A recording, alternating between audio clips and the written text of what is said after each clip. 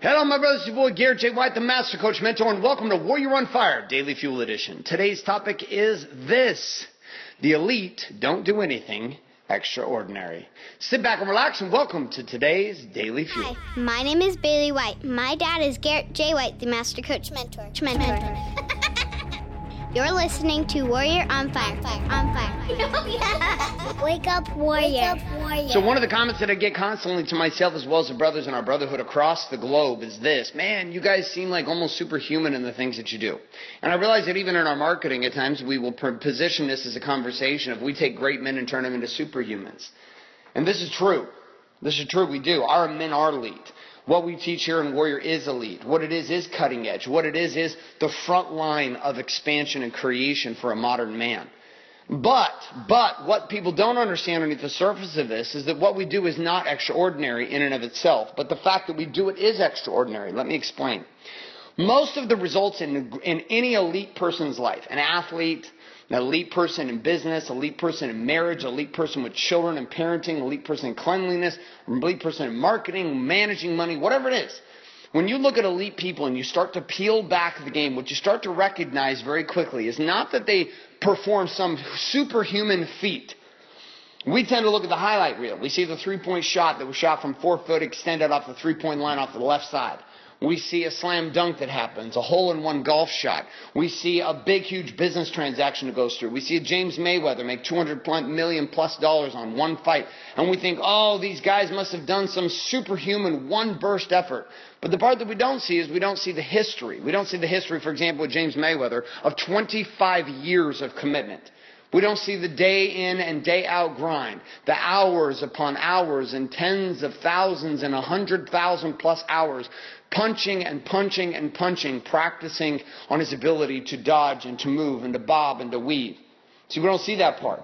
And documentaries tend to try to put it together and show us this.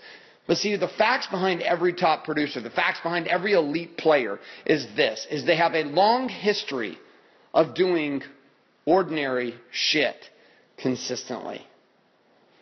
So what does this mean?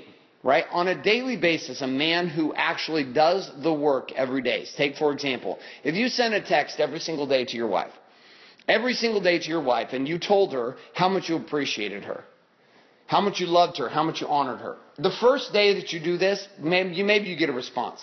The first month that you do this, you're kind of like, you know what, things might turn around. You do this for 2, 3 years, 4 years, and life begins to change radically.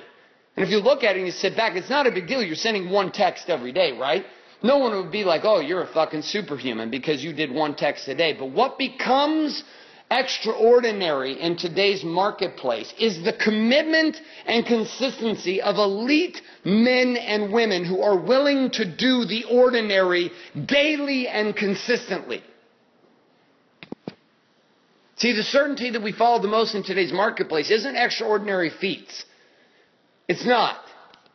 What's become extraordinary is people who are willing to do ordinary shit over and over and over again. They're willing to pay the price to stack ordinary in order to become extraordinary. And if you look at this game of stacking the ordinary to become extraordinary, it's a very simple game. We line up, line upon line, precept upon precept, basic shit, kind of like taking your wife on a date. I'm blown away at the number of married men who take their wife out away from their children with her and him, who do this less than one time every quarter. Worse than that is guys who do not take their wife on weekend getaways or week-long vacations. It's been a decade. And people are like, oh, I can't afford it. It's too hard. We don't have a babysitter. This is all bullshit. People say, well, I can't afford to do it. They'll look at even date nights during the week, and I'm like, let me get this straight. You can't afford to consistently invest in your wife. This is bullshit. Now, I'm going to have you consider that when people look at extraordinary marriages, what you see is a relationship that didn't happen because of one big-ass trip that happens every 5 years. That marriage itself is built upon a foundation of daily, weekly, monthly, quarterly, annually, semi-annually. It's built upon a history of doing ordinary actions consistently over time. Look at people who have elite levels of fitness. You know, I'm going into Kokoro camp here in the next 48 hours. The one thing I can tell you about going into Kokoro camp, Navy SEAL camp, is people are like, well, Garrett, do you feel prepared? Do you feel this? I'm like, listen, I have 25 years of history of active, consistent fitness. I have almost a decade of endurance athletics under my belt. I didn't just wake up off the couch yesterday and start training. So when people see what I can do, when they know I can walk out my front door and go run a marathon at 205 pounds, 6'2", and I could go run a marathon and I could run under sub 4 hours, and they're like, well, how are you doing this? You're not running all the time that long. And I said, because I have a history of consistently working on my metabolic ratios inside my body. That my endurance button inside my mind and my body has been refined and trained through 3 years of Ironman, 3 years of ultra marathons. I didn't used to be able to run more than 3 miles. And I got to a point that I was running 150 plus mile ultra marathons by myself through the trails in the mountains. 48 hours with no sleep. How do you go from a guy who doesn't even run fucking 3 miles to a guy that does it? I'll tell you, it's not because I'm superhuman. It's because I was willing to wake up every single day and run a little bit further. And over a couple of years, I trained my body to go from this big, huge 215-pound man down to this 180-pound frame where I could get up and I could run and grind every single day. So am I excited and nervous for Kokoro? You bet your ass I'm excited and nervous about it. It's a perfect fuel of fear and faith into fire. It's a beautiful experience for me.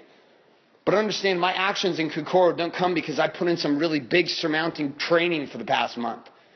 I take a history of 25 years of athletic commitment and training every single day, bringing that into Kokoro, so my experience will be very different than someone who just decided to get off the couch last month and go try and do this, which of course they wouldn't let you because you'd never make it. So your superhuman feats come about by what? By being willing to do simple shit every single day. So my question for you today is this. Where in your world right now, across body, being, balance, and business, do you see a place where you are inconsistent as hell? And that you keep trying to swing for home runs, and when the truth is, all you need to really do is swing some singles.